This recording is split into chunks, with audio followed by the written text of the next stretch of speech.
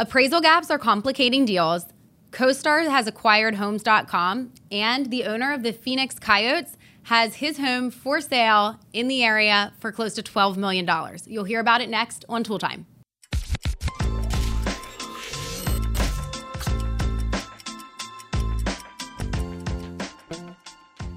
I'm Tom Toole. She's Sarah Timon.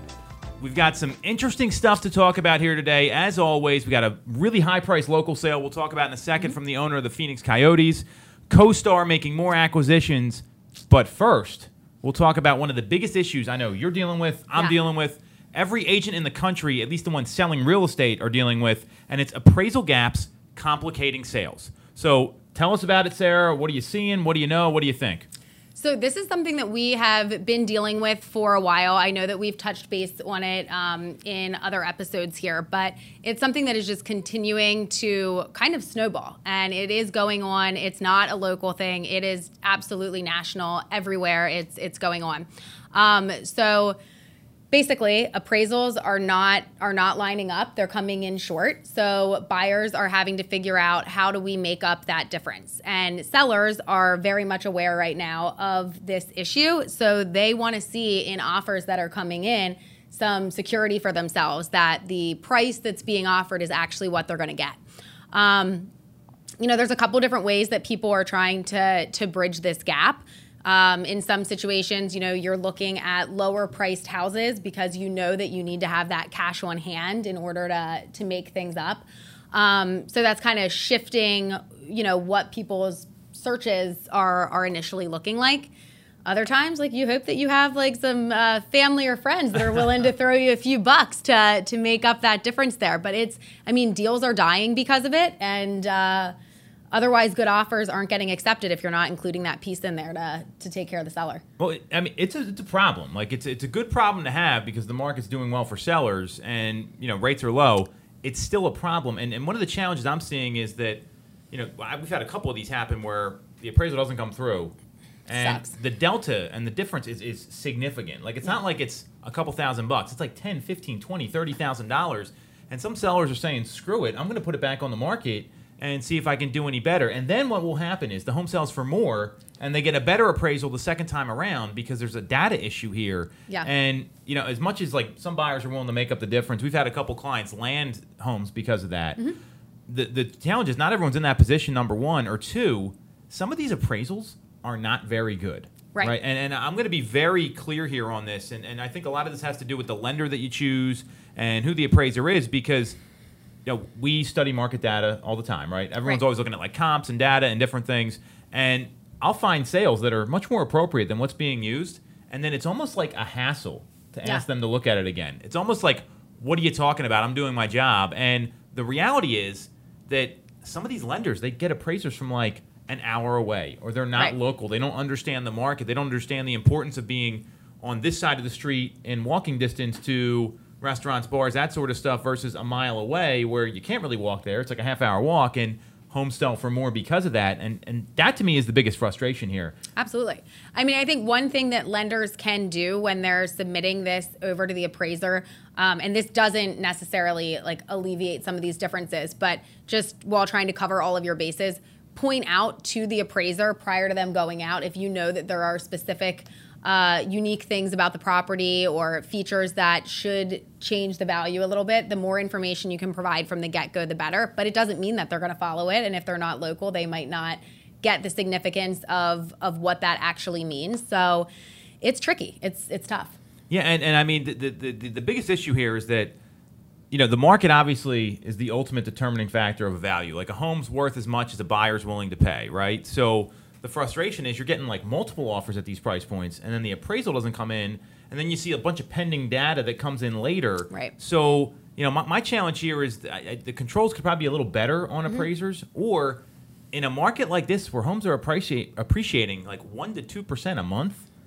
Why isn't there an adjustment for time? This is federal guidelines. This is law that's got to get changed, but they're not seeing the whole picture. And some of the big banks, it's they're just they basically are screw you, this is the appraisal. And they will not look at it. And it's almost like you have to beg them to do their job, which all the more reason to use a local lender who you can talk to somebody. We've seen this happen before, and the buyers are in a tough spot here. I mean, they're putting their client at risk because, after you lose out on a couple homes and another one comes available that maybe you lost out on the first time, a buyer may say, you know what, I got 20 grand I'm willing to put on the table just to make up the appraisal gap. Right. And I think that's the thing that's happening. So people are getting the houses and they can't close on them because of the lending issues. So, what solutions would you want to see here? I mean, I'd like to see maybe some flexibility in how they can evaluate this stuff for the appraisers not being so conservative. But we talk about where the appraiser's coming from. What do you think would be a good solution? Because it's great to bitch about it. But what are we going to do? We're solution oriented here, right? Yeah, I mean, it would be great if a law was passed here where it would kind of do this for us. But I mean, I think the best thing that you can do is, like you said, I mean, use a local lender that you trust, that uses local appraisers. Provide as much information as you can up front about the property. Don't be afraid to come back with to ask for it to be reappraised if you then are able to provide other comps, other supporting evidence. Sometimes you have to reach out. I've had more emails in the last month or two than I've ever had before from people reaching out being like, I saw that this one is pending or this one's about to close. Give me the information on this property. We need it for a comp. So really just kind of doing whatever you can to try and gather the data that supports it. But unfortunately, you're kind of at the mercy of the appraiser, which ultimately isn't great all the time. It's kind of out of your control, which sucks. So it definitely does suck, right? I mean, the buyers are the ones paying for this, and some sellers are just screw it. I'm going to put it back on the market because the market's so incredible right now for sellers that someone's going to be willing to buy it, and that's a tough spot to be in. So I'd love to see lenders and appraisers protect their client a little more here instead of just dumping it on the realtor and we have to negotiate it all out, because sometimes there's not an outcome that's going to be acceptable, and that's what a lot of people don't get. So it's a tough time right now. I mean, especially when people are waiving contingencies, and they lose that protection, and that's the only way they're getting the house. And then maybe the lender says, well, why did you waive the mortgage contingency? And our job's to get them the house. Exactly. So, having a lender that's going to cooperate is a good thing here, and also just kind of letting your buyer know what's up and preempting what's going to happen here, because if they know going in, it's a little easier conversation to have than if they have no idea this is a possibility. Right. It's an easier pill to swallow when they see it coming versus just being like, oh, hey, yeah, we got to do this. They need the information, and your expectations need to be set going into it so that you know what you're dealing with, and also so you understand other people are doing this. You're not crazy for doing this. This is what you need to do to be competitive in many cases. Yeah, and sometimes it's what's most important to the buyer is get us the house. I don't care how. So what I'm hearing here, and I think at least how you can deal with this is, one, get someone local where at least their appraiser's coming from the same county the property's in or whatever your municipality is, depending on where you are in the country.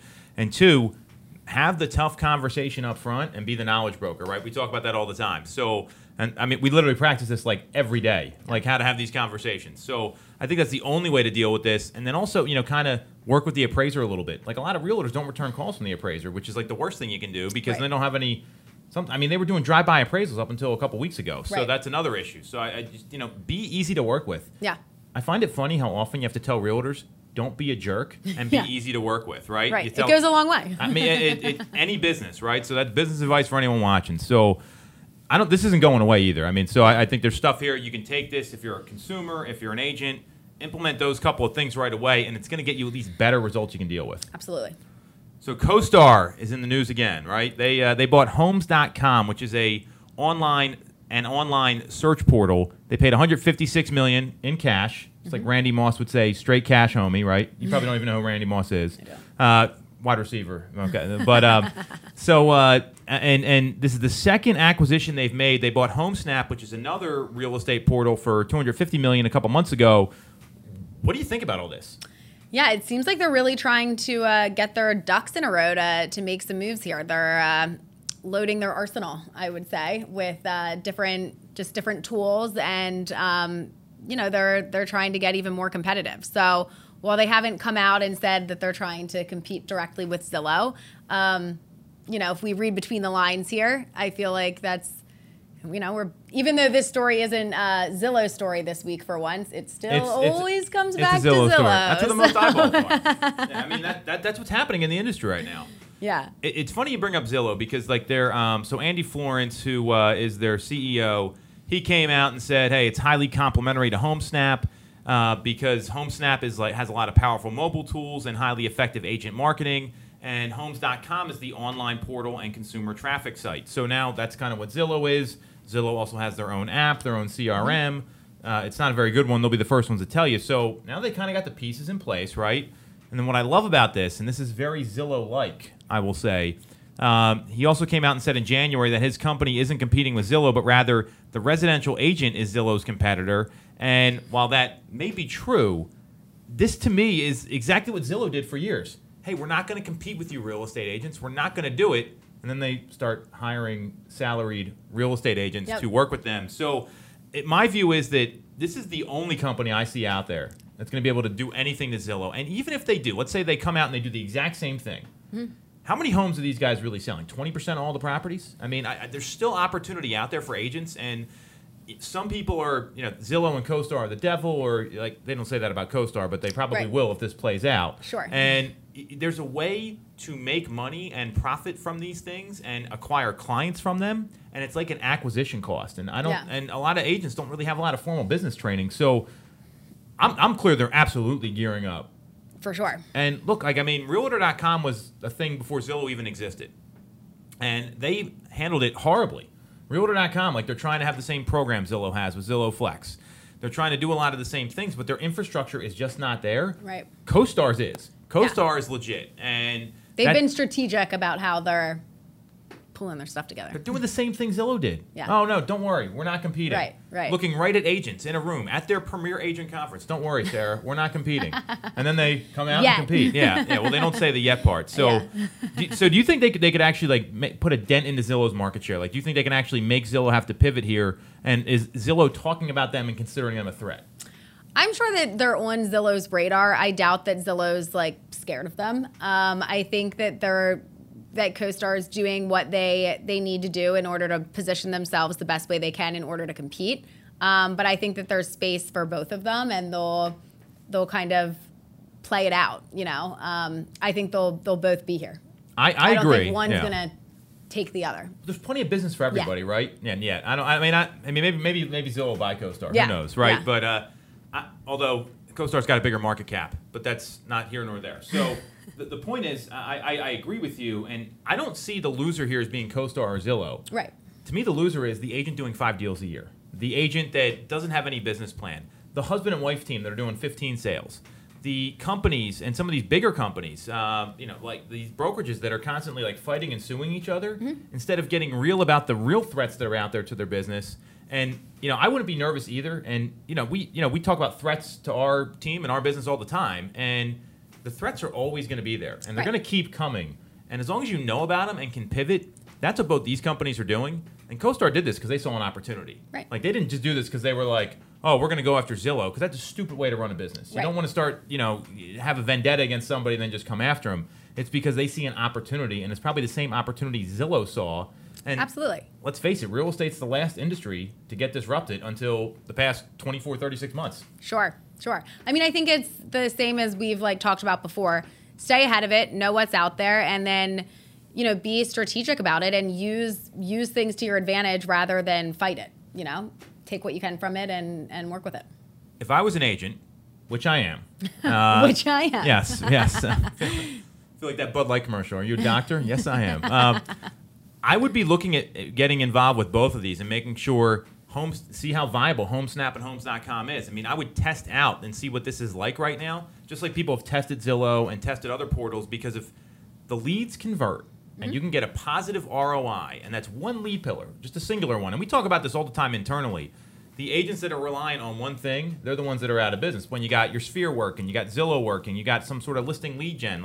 If I was an agent, I'd be looking at this hard and saying, okay, let's see how these things do. Let's test it out and see if I can make money with it. It's a classic, don't put all of your eggs in one basket. Yes. Well, diversify your portfolio, Well, that's exactly what it is, though. You don't want to, because when you do, that's when you're vulnerable. I know there's teams out there that their whole business model was, I'm going to buy Zillow leads That's all I'm going to do. Like, they don't work their sphere. They don't go out and get listings. And those are the teams and that are, in a lot of trouble right now. And, I mean, you see, especially the way the market is where pending sales are down. People aren't doing as much business. And you see these other teams and other groups that are doing more business than ever. Right. There's a reason for that, right? Yeah. So I'd be looking at this and seeing if it's going to be something that's a positive cash flow or a positive ROI lead pillar, and then kind of going from there, because CoStar's not going away, and and just like Zillow isn't either. I mean, I remember when Zillow came out, and people were like, what is this website? Who do they think they are? Right. And you can bitch about it, or you can do something about it. Right. And now, like, no one doesn't know what Zillow is, You got the SNL skit, Right. I mean, that's not what my house looks like, but maybe other people's. So, so I think, I think there's some good advice here for agents, and more importantly, like, this is going to keep happening, and they're coming into the residential space, whether people like it or not. Yep. So this third story here, this is pretty interesting. A little like gossipy, I would say, to a certain extent. Maybe, it might be more your alley than mine. So there's a home in Gladwin that just came back to the market. It was on the market with another agent for a while. And it's it was funny because this is in the Philadelphia Business Journal. And, and there's other higher priced properties that are out there. But this particular property, it's listed by an agent from New York, which I find very interesting, which we can talk about in a second.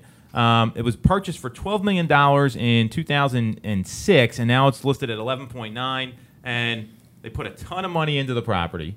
It's a 16,000 square foot home on 32 acres in Gladwin, and the owner has an ownership interest in the Phoenix Coyotes, right? So, and his agent basically came out and said the seller's a committed seller. I think this was just a press piece to try to get the home sold, but it kind of brings up a better point. Like, who's buying these homes? How many of these sell? I mean, you see a listing like that. I mean, obviously the house is ridiculous. Right. What do you think about all this? Yeah, so there are not a ton of people in the market for this price home. I mean, there's... In our marketplace, I agree. In our marketplace. So... he's been dropping the price, but he just dropped by $2 million. So when you see like that large of a price drop, he's motivated, trying to drum up some interest, but I think the highest offer that came in was around $7 million. Yeah. I mean, that's what it said in the article here. I mean, who knows? I mean, these things aren't usually made public, but yeah, that's a big delta. Right. It's like half the price. Yeah. So you're not getting a ton of offers in on this property. And I'm sure that they are really kind of looking through and making sure that anybody that's interested in coming out to see it is very well qualified and has the potential to buy it. They're not just, I mean, I've gotten calls before from people who are in a certain price range, and all of a sudden they'll be like, hey, I want to see this home. And it's like so outside of it. And it's like, well, no, like at that price, like a lot of agents are going to like require that you show them proof of funds before you can even just go look at it, because there are these unbelievable properties, right? But yeah, I guess they're trying to drum up some interest. I mean, to me, it's like, the New York agents are a little different, and like they don't have an MLS in New York, so that makes it a little more challenging. A good friend of mine is Josh Rubin. What's up, man? I mean, you like it's definitely a challenging market up there. What's surprising to me is hiring an agent who's not local, because normally with these kind of homes, the agent's got to be there to show it, right? So is this guy jumping on a train to come down every here? time, right? Now, I don't know how many people are looking at the home in general, because we actually went through and wanted to highlight some of the higher price listings and sales. There's not a lot of stuff like this. And, seeing, I mean, it's the house it's crazy. It's got 8 bedrooms, 4 half bathroom, or 8 bathrooms, 4 half bathrooms, 7-bedroom house. It's got the basement's 5,000 square feet. That's bigger than most houses. And I'm sure the home's beautiful. I think it's got a tennis court. The challenge here is one thing. The median income in our marketplace is $87,000 a year. And even for higher priced homes, you can get a really nice home for $2 or $3 million in here. Like on the same level that would be $15 million in California, right? Absolutely. So just to give some perspective. And when you look at what's sold, and I always look at addressable market, less than 3% of the homes that sold last year were above 650, 700, depending on what county you're in. So you got 3% of the market in the 5th most populated metro market in the country, right? So it's a smaller percentage of the market, number one. Over the past 2 years, there's only 2 sales, and there's a lot of activity around the $5 million range, and after that it kind of, and by a lot I mean like 15 or 20. Okay. And then there's 2 homes that sold in Chester, Delaware, Bucks, Montgomery, and Philadelphia. There's one in Glenside that sold for $8.5 million, and then a place in Haverford that sold for $7.3. The home in Haverford, it's the same township, so it's like apples to apples. Okay. It's on 2 acres, so it didn't have the acreage. It was 12,400 square feet, and that went for $7.3 million. Wow. So, and that's also right by like Marion Golf Club, which a lot of people like because that's like a historic golf club, and they had the U.S. Open there. So, and then if you look at the active listings, like there's a listing in the Laurel. It's the condo down at off Rittenhouse Square for $25 million. And there's a place on Monk Road that's on 67 acres, so it's got double the acreage, and they're at $24 million. I mean, I just don't see a lot of buyers for these properties. No. You can get a really great house for $2 or $3 million bucks. Right. Absolutely. Really great. And 5 is insane.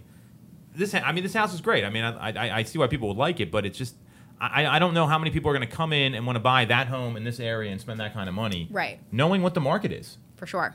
So, like, what is it, like, you're an agent, right? Or you get a buyer that comes in. Like, what does this signal for the market, or what does this mean for the marketplace in general when you see stuff like this happen and these, like, high-priced sales comes out and they just don't move? I mean, some of these homes are on the market for years. Well, I think that kind of regardless of what the market is, this end of luxury homes in this area are not quick movers. Like, regardless of if it's a buyer's market, a seller's market, or whatever, they tend to not fly off the shelves just because, again, in this area, there isn't a huge number of buyers that are looking at that price point. So I don't know that it really signifies anything for the market. I mean, I think it's just kind of, this is often what it is. Obviously, the seller, he's dropping it $2 million at a time here is motivated, but for what he put into it, not that he's never going to recoup this back. Yeah, but that will not happen. It's a good deal, I guess. No, but yeah, you're not really going to find. I don't think you're going to find a ton of buyers that are flocking to it. Well, and what I see here is something that I think anyone who owns a luxury property, and it could be $1 million, it could be $2 million. There's going to be some that get a lot more activity than others, and it kind of depends on like the township that you're in, the area that you're in, because we know that like certain price points in Newtown Square move really well, and then you get above that price point, and the activity like drops off. Same thing with anywhere along the main line, it kind of goes township to township there.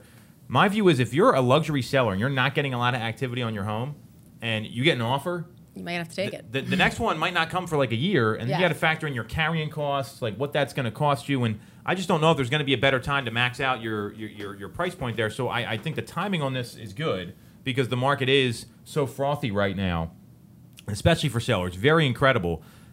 You better look at that first offer pretty hard. It's not like in the meat and potatoes market where you're in like that 3 to 5 to 6, even 700 range where you need a couple days. Like you get an offer that comes in and you've been on the market a few months, you might be waiting a long time until that next one comes in. I agree. And that's the high end market though. I think it's just a lot different. And you also got to be patient too. I mean, there's not to buy a home that's $12 million, right?